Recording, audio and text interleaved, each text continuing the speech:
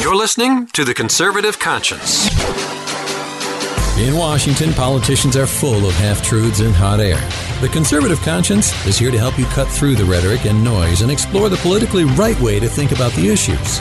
You'll dive into one of the most insightful conservative minds in America. Conservative Review Senior Editor Daniel Horowitz. Using pure common sense and ignoring the groupthink, Daniel breaks down the major issues in Washington. You are now entering The Conservative Conscience.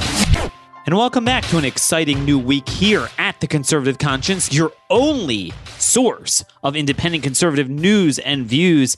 And yes, it is a new week. We are here for the full week after taking off most of last week. I hope you guys enjoyed your extended holiday weekend, celebrating the 4th of July, resurgence of patriotism. Got a lot of good feedback from Friday's show. Bookmark that as a classic. Lots of good historical information there, but today we're going to return to the news of the day. It actually is very quiet today for once, which it used to be like this all the time. I'm just telling you, when I was covering Congress back in the early days, the summer was really lighter news, especially in August, but now there's never, ever a minute's downtime. Just the world is so quick and everything. But today is quiet with the holiday weekend, people coming back. Nothing really big that has blown up today, which is good. It gives me more time to think and deal with what's already on our plate. Because here at the Conservative Conscience, we're always busy. Because there's always a lot to sift through. There's always a lot of issues for which we need leadership. We need strategies. We need information. And that's really the thing. The president is like a man on the field where you have people in the stands that are saying, hey, throw the ball. There's a man open down the field. Do it, do it. And no, I'm not going to give you soccer analogies. I refuse to talk about soccer. So we're going to give you real football analogies. And, you're like, man, you're dumb. Why aren't you making the play? Well, look, it is what it is. The president is who he is. Picture in the helmet he has on the electronic system, the coach being his lawyers in his ear telling him stupid stuff, but he'll listen if we scream over it. But if we don't scream over it, he'll do stupid stuff. It's that simple. It's that simple. Now, again, there's a flash flooding everywhere here. I'm actually better off in Northern Maryland than our D.C. office, which is just, it's wild. I mean, Washington's not used to this type of flooding.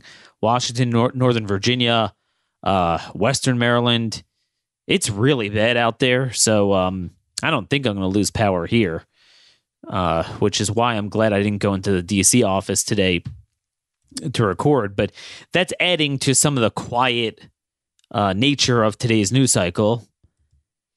But today I want to talk about in general, kind of going over some of the things we've already said with some new information on why Trump has everything to lose and nothing to gain by continuing to allow the border invasion to continue to bring these people in rather than stopping them at the line of scrimmage and turning them back. Everything to lose and nothing to gain. I think back, today's July 8th. Exactly 5 years ago today, July 8th, 2014.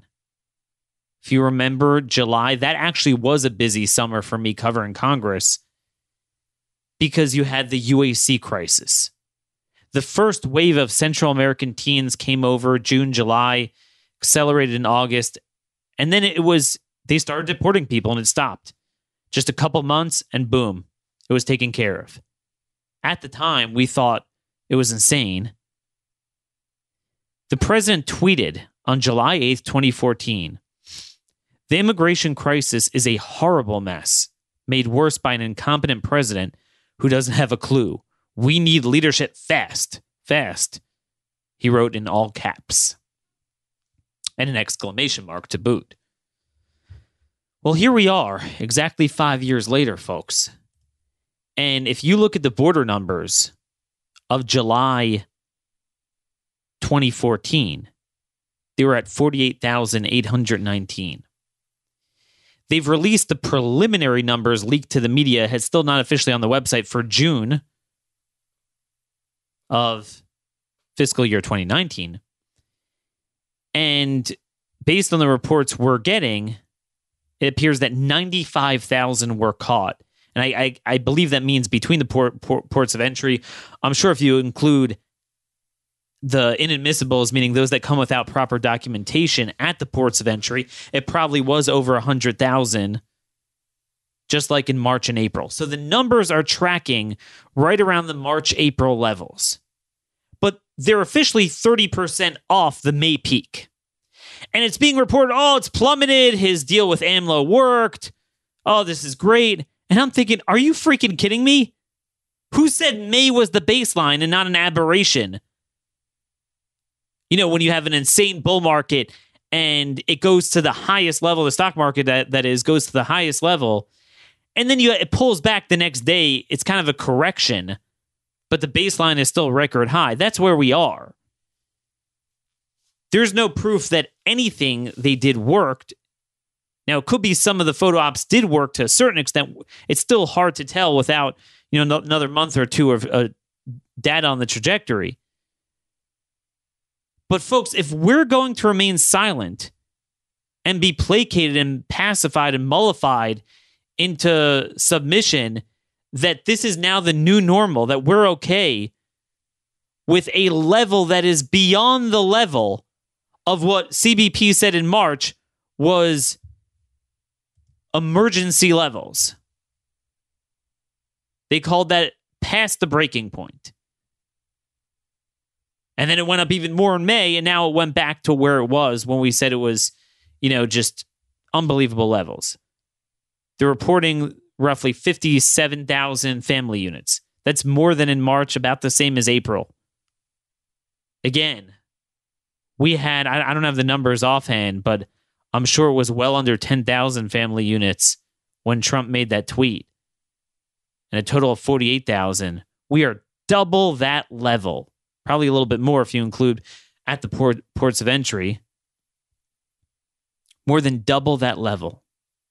We're almost triple the level a year prior when the president said, I believe it was June 16th of 2015, came down that escalator at Trump Tower and he announced his bid for the presidency. And he said that America had become a dumping ground. We are 3 times higher than that level. Are we going to allow this to become the new normal? Well, it's up to us. It is all up to us. So you're going to hear this. I mean, it could be today or tomorrow, any minute. They could come out with the official data, but that's basically where the data is for June. Oh, and they're going to celebrate it. Let me tell you, it's mainly, remember, last year from May to June, the numbers went down 18%, even though in general the numbers were going up because of the weather. So most of it is either because of the weather or because it's just May was just insane.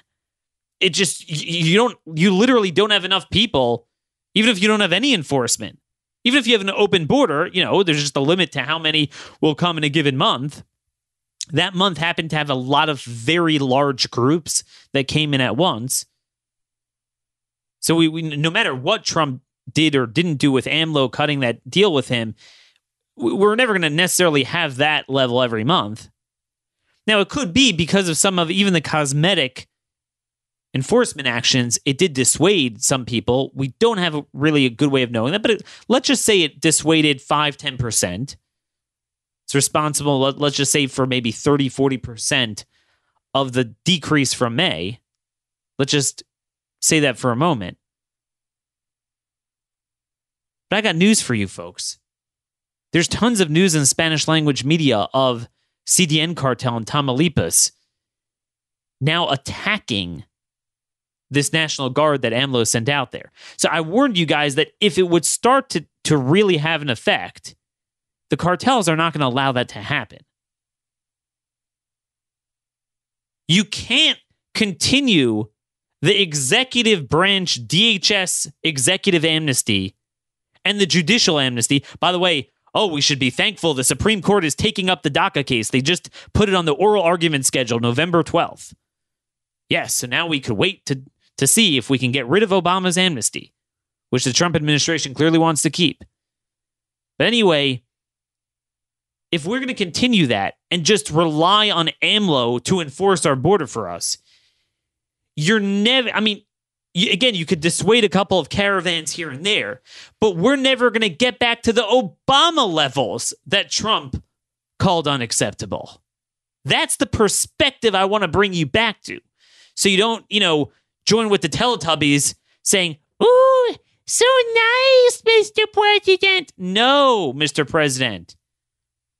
You need to secure the border from our end.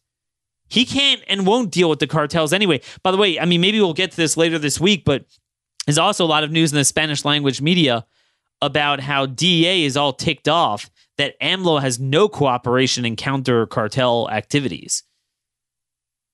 He can't do it. He won't do it. He's a leftist. He's not a hero. Only we can do it. Again, the questions that need to be asked of the president. Why have you not designated the cartels as terrorists? As a result, why have you not beefed up the military at the border to act more aggressively to counter the cartels? Only they could do it, not the Mexicans. You'll have a civil war and the cartels will win. Why has there been no 1182F shutoff? And for goodness sakes, why is McAleenan still the acting DHS secretary? I just don't get it. This whole thing makes no sense. But let's go through each of these ideas. So the shutoff. So as you guys well know, just to review, the Supreme Court in 1993, Sale v. Haitian Immigrant Center, said that the president has the power to shut off all migration, and that includes asylum. And that case was quoted by John Roberts in his majority opinion in Trump v. Hawaii last year. So don't let anyone tell you, asylum is different. And again, most of them aren't even expressing asylum anyway. That's a big lie. They're directly saying they're coming for work or for medical attention and things like that, which, by the way, themselves make them inadmissible under other parts of 1182, even without subsection F, because they're a public charge or a health concern. But that's a different story. But anyway, in 1992, began under President George H.W. Bush, the president made Haitians inadmissible and ordered the Coast Guard to interdict them. They were not allowed in, even though there was a regime change, so there was more of a legitimate concern for asylum. They were taken to Guantanamo Bay. Yes. Talk about treatment of migrants. They were taken to Guantanamo Bay. And ironically, a lot of them, some of them were eventually brought in. Their claims were approved. But nonetheless, the understanding was we cannot have them come directly to America. They were shut off. And that was Executive Order 12807. It was issued, what do you call it? In the middle of 1992. I forget the exact month. My understanding, a friend of mine sent this to me, this point.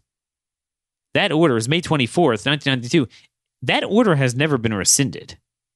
So the irony of all ironies is that we actually had, Border Patrol announced on Friday, 1,000 Haitians came to our border within the last few weeks.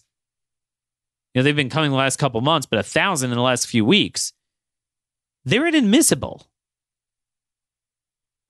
So number one, as we noted, you could easily, given that most of them are coming over an area where we have water dividing. Now, it's not the Caribbean Sea. It's narrow, but it's still water. You could have boats there, constantly there, and you hold the line and push them back. So that for sure, according to everyone's dumb sensibilities, we should be doing. No doubt about it. But as I noted before, it's not some sort of wet foot, dry foot gain. Oh, but if they happen to get on your soil, there's nothing you can do about it. That is a status we gave executively, by the way, to the Cubans. And Obama, in his final days in office, literally final days in January 2017, rescinded that. There's no such status for anyone else. You can't unilaterally assert jurisdiction unless we give it to you, which we gave to the Cubans. We gave to no one else. So, because some people want to say, oh, Daniel, well, that was just because they were coming through the sea, so we didn't let them land, but these guys are coming over, there's nothing we can do. It's not true. So first of all, we are turning people back. We're turning them back at ports of entry. We saw this on Friday. When my article on Friday, I'll link to in show notes, that on the international bridge in Hidalgo, that's Hidalgo City in Hidalgo County, right at the border over Reynosa, that Hidalgo International Bridge, they set up a checkpoint halfway at the international territory, middle of the bridge to turn them back. And they do it between the ports of entry sometimes. There's no reason we can't have CBP, and if they don't have enough resources, then that's what you use the military for, to have boats constantly there for 3 weeks. Right? You're not going to have to do it forever. You do it, you enforce the shutoff, and you just don't allow anything in. If a certain amount gets in, they get in, but most won't. But again, so that's a baseline. But what I'm telling you is legally, it's not true, even if they do get in. A 2003 Second Circuit CCV-INS interpretation of the 1993 sale case to the Supreme Court said very clearly that this applies even if you get on our soil. This was a guy on our soil for a long time. Here's the backstory. January 14th, 1998, President Clinton issued a one-page order invoking 212F and 215A, 212F of the INA, that's 1182F in U.S. code, to shut down all immigration from Sierra Leone until the military coup agreed to reinstall the democratically elected government. Okay, so you see, the president did a complete shutoff of immigration from a country over some stupid coup that we probably had no interest in even dealing with. Certainly didn't affect America, but he did it. So anyway, what happened was this guy who was a Sierra Leone national somehow got into the country, and we got a hold of him. In 2003, we were going to deport him. And the guy said, no, I'm claiming asylum. I'm scared. They're going to hurt me if I go back. So remember, he was on our soil for months, if not years, this guy. And the Second Circuit noted that he could not have lawfully entered the country at the time because at the time he entered, the president, under delegated, and I would argue also inherent, executive authority, made him inadmissible. Well, what do you mean, Daniel? He's on our soil. It doesn't matter. It's not a physical thing. The courts have said for years, it's as if you are not on our soil, period. You are not on our soil. There's nothing to talk about. You can't unilaterally assert jurisdiction. I've said this a number of times. U.S. v. Jutoy in 1905. The petitioner, although physically within our boundaries, is to be regarded as if he had been stopped at the limit of our jurisdiction and kept there while his right to enter was under debate. 1895, Lem Mun Singh v. U.S. The decisions of executive or administrative officials acting within their powers expressly conferred by Congress are due process of law. So that's the thing. In this case, for sure the guy couldn't have entered because it wasn't even under debate. It was definitively inadmissible. Done. That's it. There's nothing more to talk about. Open and shut case. CRS, Congressional Research Service, states, quote, collectively, SAIL, That's the Supreme Court case. And these other decisions, there's a couple of lower court cases, one of them being CICE, suggests that Section 212F, that's 1182F in code, gives the executive significant power to bar or impose conditions upon the entry of aliens on our shores seeking admission or on the threshold of initial entry. Now, that's the point. You're on the threshold. You are never lawfully permitted to land. See, look, it would be a different story if, let's say, I don't know, let's say someone was already allowed to land, he did, and then afterwards the president issued an 1182F shutoff after he's already here. So then that's a deportation. That's not considered an initial entry. But in terms of the new people coming in, if you happen to sneak on our soil after he invokes that, you're inadmissible. And you're turned back. What does the president have to lose? Every day he does this, he risks the worst of all. His base gets upset that we're being flooded by illegals. The country gets destroyed by drugs, crimes, gangs, crime, public charge, diseases, you name it. But also, he's getting hit with the treatment of them even while he's doing catch and release. The best thing is not to let them in so you don't have to deal with this problem. Look at the polling. There's a new Harvard-Harris polling. Very important poll, by the way. Very, very important poll that I want to highlight for you guys. First of all, they note that 42% rank immigration as the most important issue facing the country. The most important issue. That tops healthcare, which again is number 2. And you would think Republicans would be on to that, but that's a different story. We might talk about that today from the court perspective if we have time. On Tuesday, the Fifth Circuit Court of Appeals is hearing the case on the constitutionality of Obamacare. But that's the first thing. Now, they then go and ask about should we do mass deportations? So it's kind of a loaded question, and it's the worst way you could ever ask one of these type of questions. I mean, the worst way, because it just so distorts the whole point. You would ask, should we enforce current law? So instead, their question is, should the administration go ahead with mass roundups and deportation? So that doesn't sound very nice. And even then, it's actually 51-49 yes. So, and that's exactly where it is with independents. Independent voters also 51-49. Even when you phrase it like that.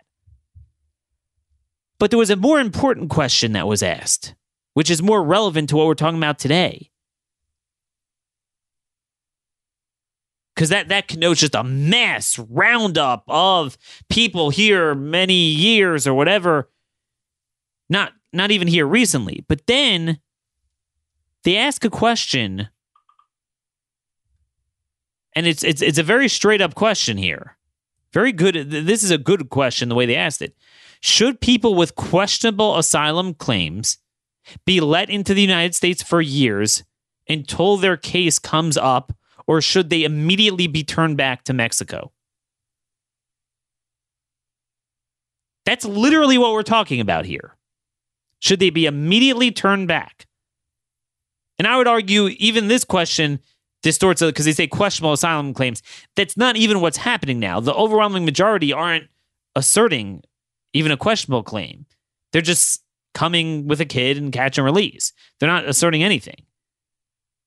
So what's the result? 38% say they should be let in. 62% say should be immediately turned back, including 64% of independents. And what is this? Can't read it here. Is it 63% of self-described moderates. Even 45% of Hillary voters. Okay, I mean, Mr. President, come on.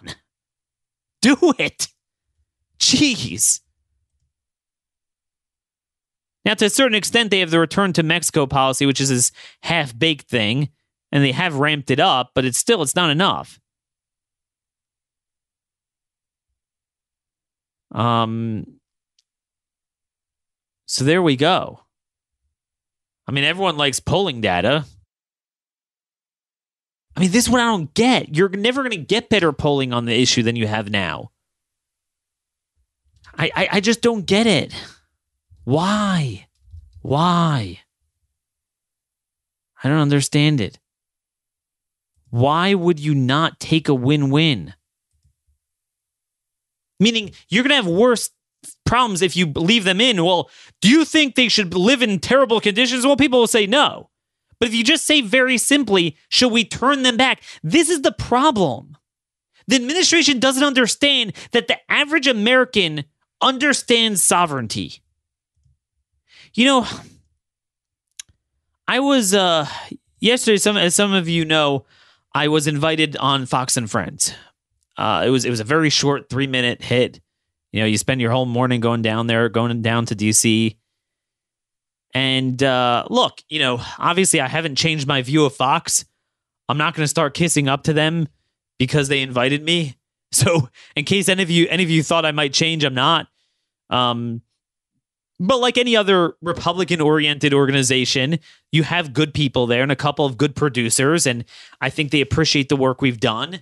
And they realize they can no longer ignore our work. If you're going to report on immigration, you got to come here for that. So they're starting to book some of our guests on their show. So I don't know if they didn't get the memo that I'm kind of banned from there, and we'll see what happens in the future. But look, any opportunity to reach a broader audience, we'll take that. And what was interesting is on the way down, so they send you a driver to bring you down. They contract with this company. And this guy was a legal immigrant. He came when he was maybe 13 years old, lives in Northern Virginia. And he told me that he just couldn't understand why in the world we care so much and spend so much on the treatment of the migrants. Like, why should we spend anything on them? Like, I don't understand. Isn't this for America? You know, and he on some levels would be called a person of color in the intersectionality Olympics. And he's an immigrant.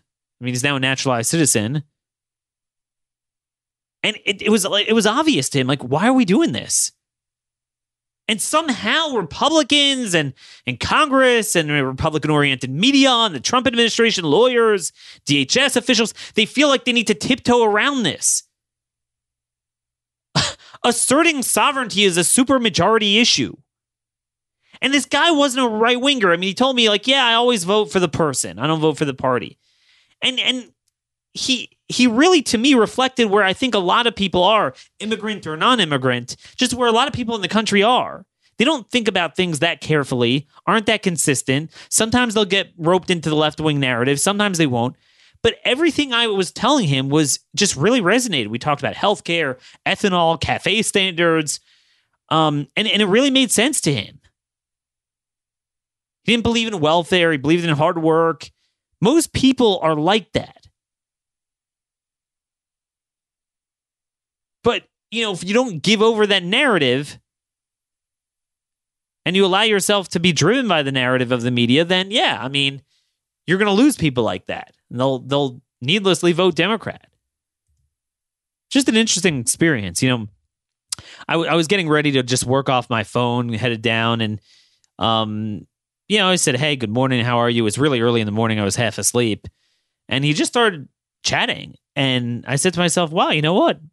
Rather than being a zombie on my phone like we all are nowadays, I actually have a real human relationship with someone. And, you know, we talked all the way down and all the way back up again. And, you know, the ride went by so quickly because we really enjoyed each other's company. So it was a good experience. And I know he certainly appreciated it as well. But, often I'm in my own bubble, just so focused on this at a professional level. You got to realize, what is the average person seeing? And, to him, I was like, yeah, I mean, why illegal is illegal? Why let them in? I don't understand. It's that simple. They're twisting themselves up into a pretzel with all this stuff. And then they get even more blowback. They could have done this a year ago. Still isn't doing it. Still isn't firing McAleenan. By the way, just another point on Fox News. So you might have seen Trump over the weekend was bashing Fox, that they're hiring a bunch of liberals. Well, yeah, Mr. President. I mean, now you kind of realize you put all your eggs in that basket. So you see the president starting to get frustrated with them. He's open to new voices. We got to get our voices in his ear. But if we don't, he's going to drift. He endorsed Tillis. He endorsed McSally in Arizona. The only people he goes after are people with more of a libertarian conservative voting record. Now there's news out there in the Louisville Courier-Journal that some Republicans are trying to recruit against Thomas Massie. Now, Massie seems to deny that. I have a text into him, try to see if that's true. But, yeah. We have no leadership. Again, the president has 4 tools: executive actions, that are inherent executive authority; the veto pen, threatening budget bills; the bully pulpit; and really there's a 4th, which is primaries. He's not doing any of them. It's talk loudly and don't even pick up the stick. And then all the Teletubbies go, yay, Mr. President. But really, we're the biggest cheerleaders for the president because we're trying to get him to win. Win on policy, win politically.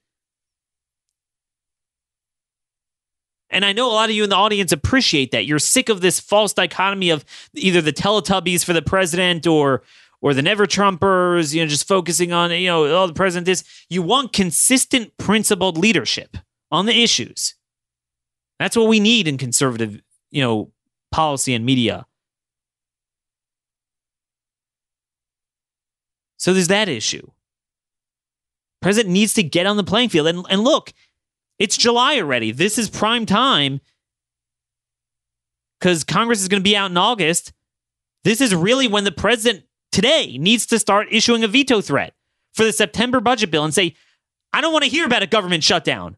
There's no greater shutdown than our Border Patrol is shut down. ICE is shut down. What's going on at our border is appalling. It's got to stop. Here are my baseline demands in the budget. I want this for ICE funding. I want this for Border Patrol and the military and the wall.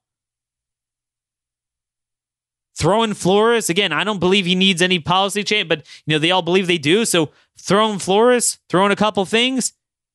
And that's where you start your negotiations from. Start it now. Don't wait till the last minute. And say you will veto the bill and get out ahead of the government shutdown right away and say, our government is shut down right now if we have a border where 50 people from 50 countries could just come here. Bully pulpit. Leverage veto threat. And then again, concurrently get rid of DACA. Concurrently do an 1182F shutoff. Concurrently designate the cartels as terrorists. Beef up the military presence. Do what you can, and then that will leverage them further. Don't beg them. Start the deportations. Why haven't they started? The 2-week deadline is over. That's another thing that hasn't been done yet. And then McAleenan. I understand a lot of people are going to say, look, Daniel, there's a lot of schmucky Republicans in the Senate. It's very hard for him to confirm anyone now. And that's why he's scared to have yet another DH secretary go. But you can't have a 5th columnist there. He needs to get rid of him. And here's what the president needs to do about that. The president needs to call on Mitch McConnell and say, look, hey, buddy, you don't pass any good legislation anyway. All you do is have them in there to confirm nominees. Make the Democrats stay through the August recess. So what I would do is have permanent nominees, so permanently nominate Mark Morgan for CBP, permanently nominate your ICE guy, permanently nominate Ken Cuccinelli at USCIS, and permanently nominate, let's say, a guy like Stephen McGraw of Texas DPS for DHS secretary. Or Homan or whatever. We could talk about that a different day. Do it now and then threaten the Democrats with August recess. That's the way to get them confirmed. A lot of advice there. We jammed into those 5 minutes, but no one else is going to say this. Again, I want to say on the Haitian ban, on the 1182F shutoff, even for asylum, that was upheld 8-1 by the Supreme Court in 1993. Do you know who the plaintiff was, the defendant was in that case? Who won the case? The Attorney General of the United States. Well, it was originally in 1992. Do you know who his name was? William Barr. He's familiar with this more than anyone.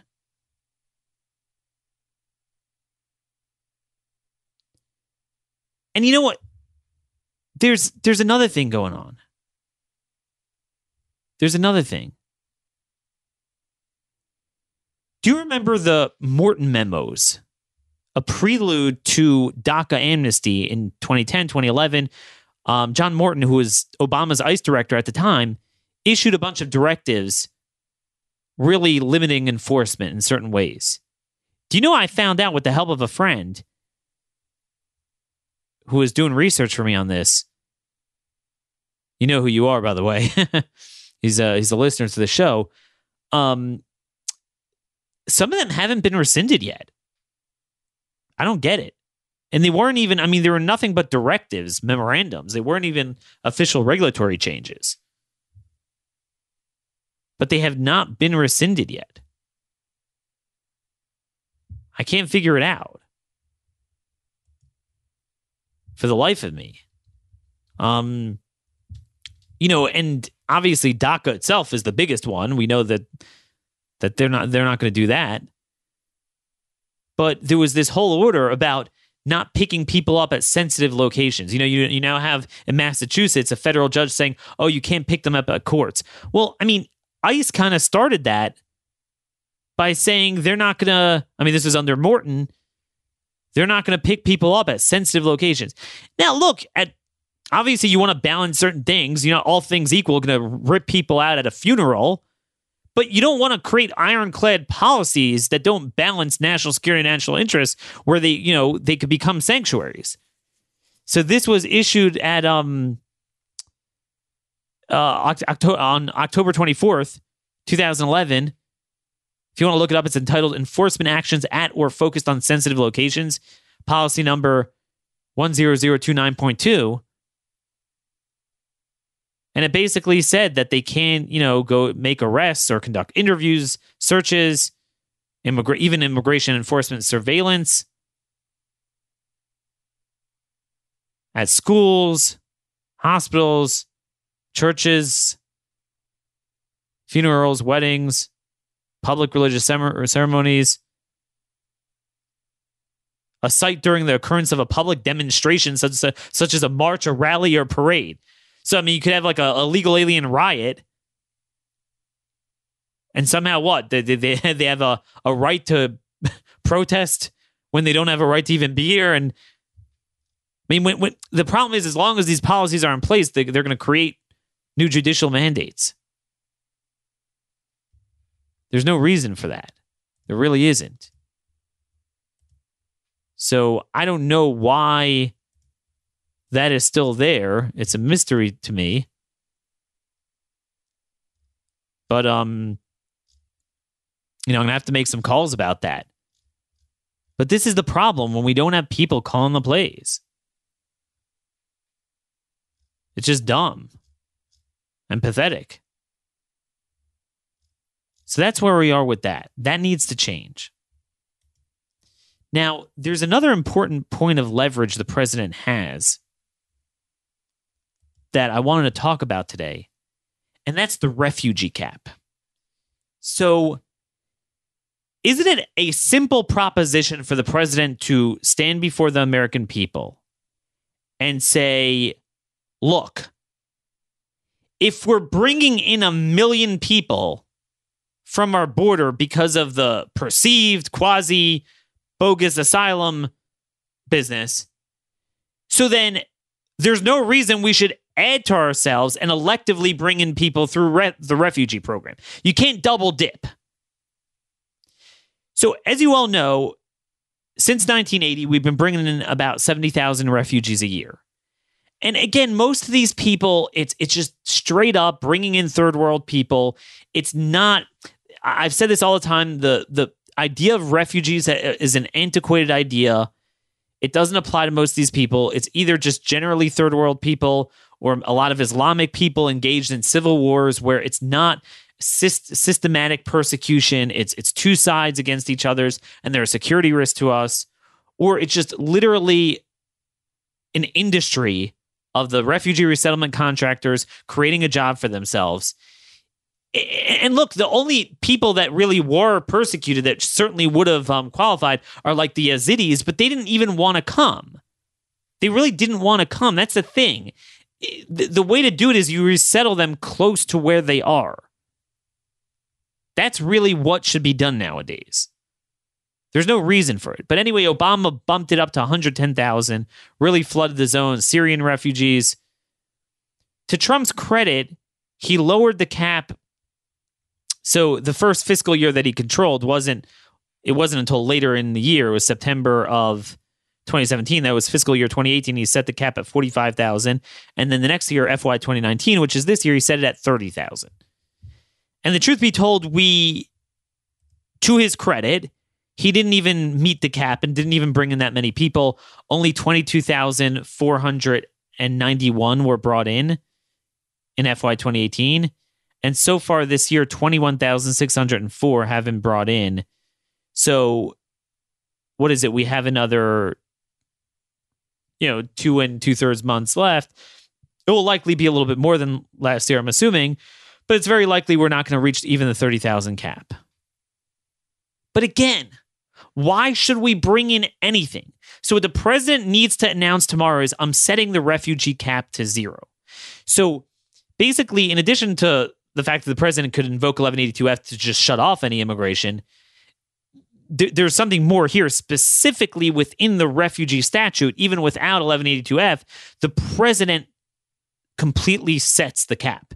And this hurt us under Obama because Obama was able to raise the cap.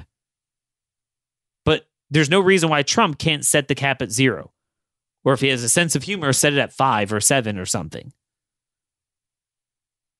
There's 2 reasons he should do that. Number one is, well, if you want to remember the same type of people who deal with the asylum adjudications are going to deal with the refugees. So there is no reason we should divert a single resource.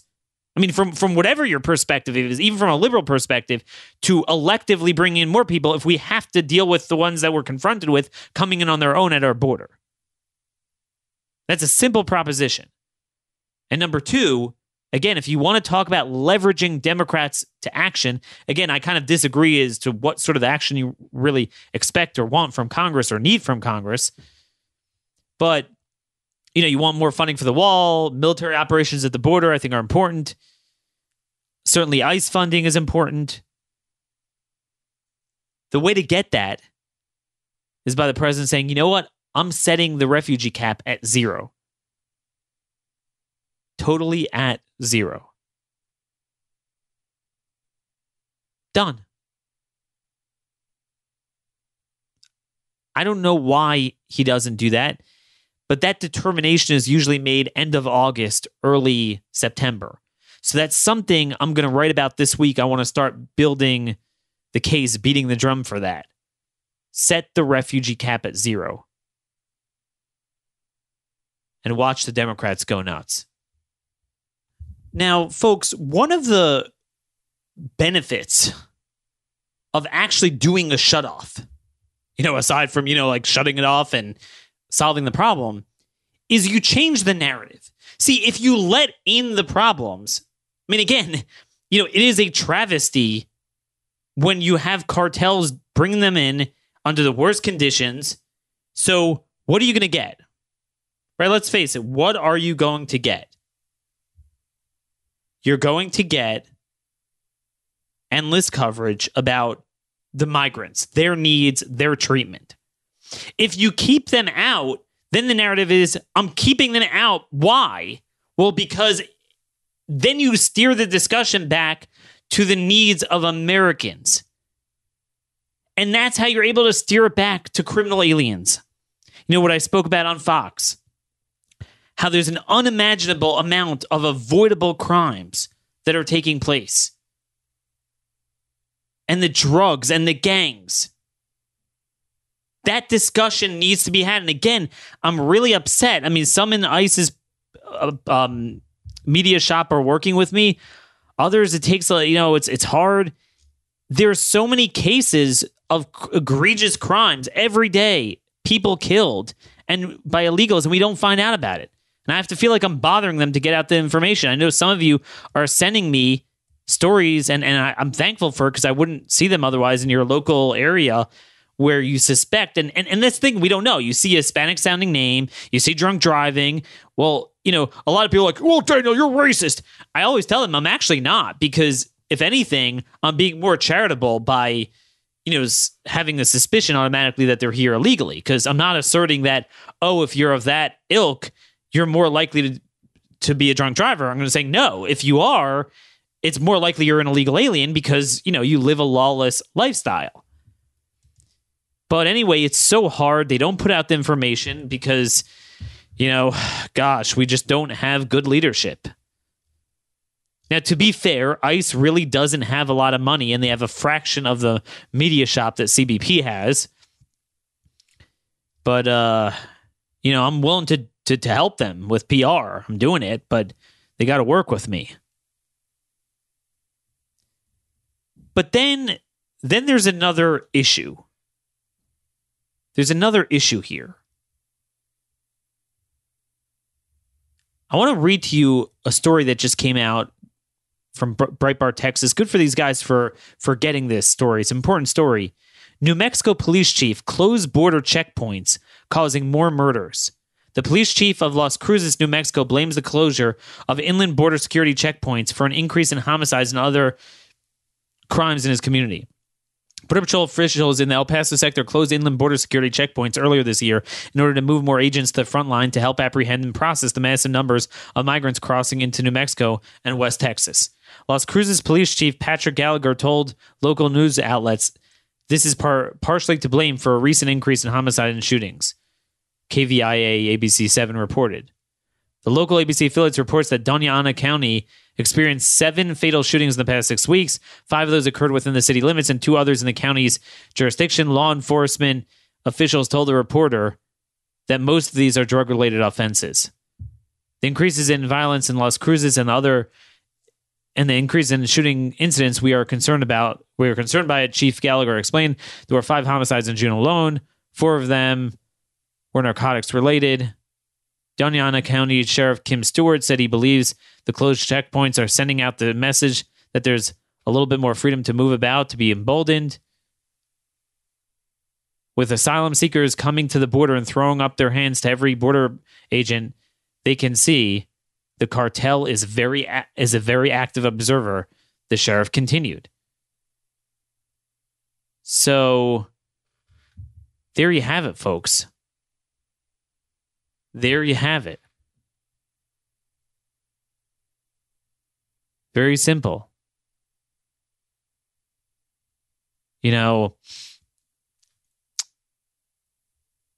not hard to stand before the American people and say, even if the Constitution said you have to let everyone in, if it empowers cartels to do this to us, you can't do it. That's why the messaging of a shutoff makes so much sense.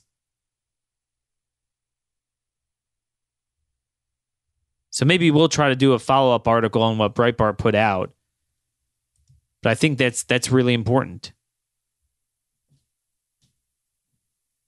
So I don't know. Is this so hard to message? Am I missing something? No, really. I mean, tell me. Tell me if I'm missing something. Is this so hard to give across to get across to people? So we got that going on there. And then there's the whole New York Times report everyone's passing around that Mexican opium prices plummet, driving poppy farmers to migrate. The drop in prices is leading poppy farmers to seek work in the United States.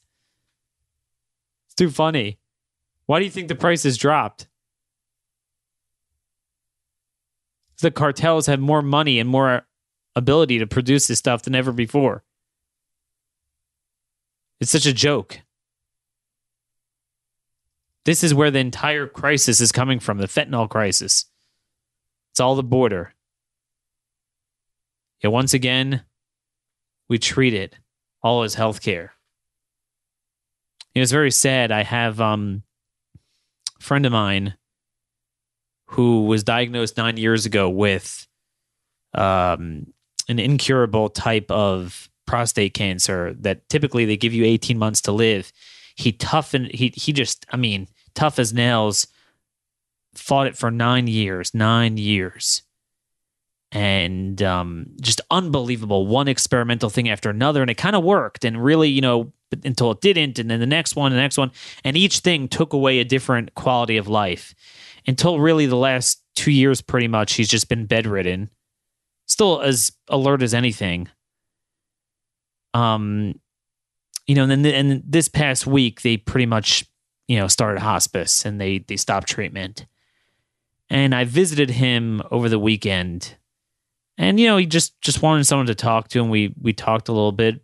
And somehow we got into the painkillers because, he's obviously on a lot of them. Now, look, someone with terminal cancer, so yeah, they're not yet clamping down on them. But still, his wife has to go jump through a bunch of hoops and go far to get the stuff directly from the hospital.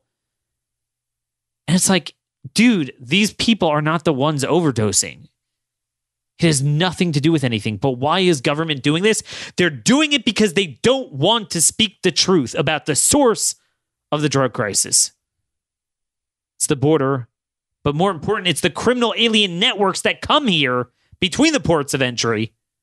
Not just the drugs themselves. Drugs don't produce and traffic themselves. It's the criminal alien networks that would be gone tomorrow if we clamped down on sanctuary cities and had a modicum of interior enforcement. These are all the things the president needs to deal with. Now, look, as time goes on, next couple of weeks, we're going to talk about all of the opportunities the president's going to have with the budget bill. And it's not just immigration. Watch for them to increase spending, to get rid of the budget caps once again. And,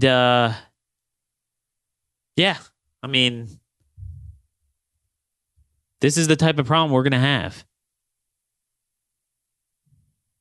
All because we've gone for over a year when this could have been nipped in the bud. Because there's buffoons in this administration. The lawyers are worse than under Obama. We have a comatose movement. So look, if Fox News is willing to have me on, I'll come on.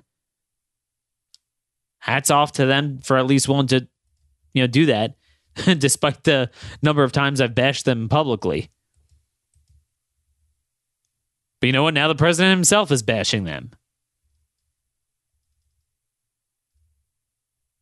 So that's the thing. I need you guys to continue to pass this around. We're going to have a reboot of this show, hopefully later this month. A lot of you have asked for video. I don't know why in the world you want to see me on video. I hate video, but you ask and you shall receive. We will have a video component of the show. We're still working that out because we got to get this out. To me, that's the most important thing. It's not about me. I'm actually kind of a shy guy. I don't like, having my face all around the place. But, if no one else is going to get the message out, we got to do it. We have a country to save. And time is very short. We're more than halfway through this year. And you know what? There is no next time. The president is already tweeting about, oh, yeah, Republicans going to get done. The majority was too slim in the Senate. So he's already setting himself up for exactly what I warned you about. Even if he wins re-election, even if Republicans win back the House, well, it's hard to game out the Senate map, but they're going to have roughly the same number of seats they have today. Certainly going to be nowhere near 60. And dude, if you don't change your game and use all the aforementioned leverage points I talked about, and certainly, as we talked about a lot last week and 2 weeks ago, if you're going to agree to the notion that any district judge could shut you down, well then, yeah, you're done. There's no point running for re-election. Just today, the DOJ lawyers are constantly going in and out of the court in Greenbelt, Maryland. One random Maryland federal judge supervises the entire notion of asking a citizenship question on the census for the entire country. Somehow he is picked because any random person could get standing on something that is not an individualized issue. We're going to talk about this hopefully tomorrow with the Obamacare case before the Fifth Circuit to explain what truly is an individual case and what is a broad political question. Somehow these random groups could pick a Maryland judge and are you kidding me? That's, again, another issue that is this cab driver that I was in the car with. He also was like, I don't understand this business of any judge being able to do this. It's common sense. Sometimes certain things in politics might be nuanced and you have to know the law and policy to really get. But most of what's going on, the prima facie, the simple observation of any average voter would benefit our policy prescriptions. I don't know what world these people are living in who give the president advice that somehow to do this is suicide. But I'll tell you this much, if they continue on the current path, it is suicide. Now, I know the president's approval rating, was being touted as the highest ever, but, then they go to the lowest ever, the highest ever. It keeps going back and forth. I don't know why, because nothing really changed. The economy has been good generally. I would say probably the only difference is that the Democrats have been publicly showcased now for the presidential candidates, and people see how nutty they are. And again, I have no doubt that the president has a good chance of getting reelected just by virtue of the Democrats being so insane. But use that as a wedge to get your stuff done, not just get across the finish line to get elected so you could continue their policies. Oh, but it's not this bad policy. They would do even worse, and continue to drag that Overton window to the left to continue to acculturate and acclimate us to a new normal, whether it's on spending, whether it's on immigration, whether it's on healthcare, that seems to be sane because they want to do something even more insane. No, it's time to reset the baseline on all these issues. And that's our job here. That is our challenge in this generation.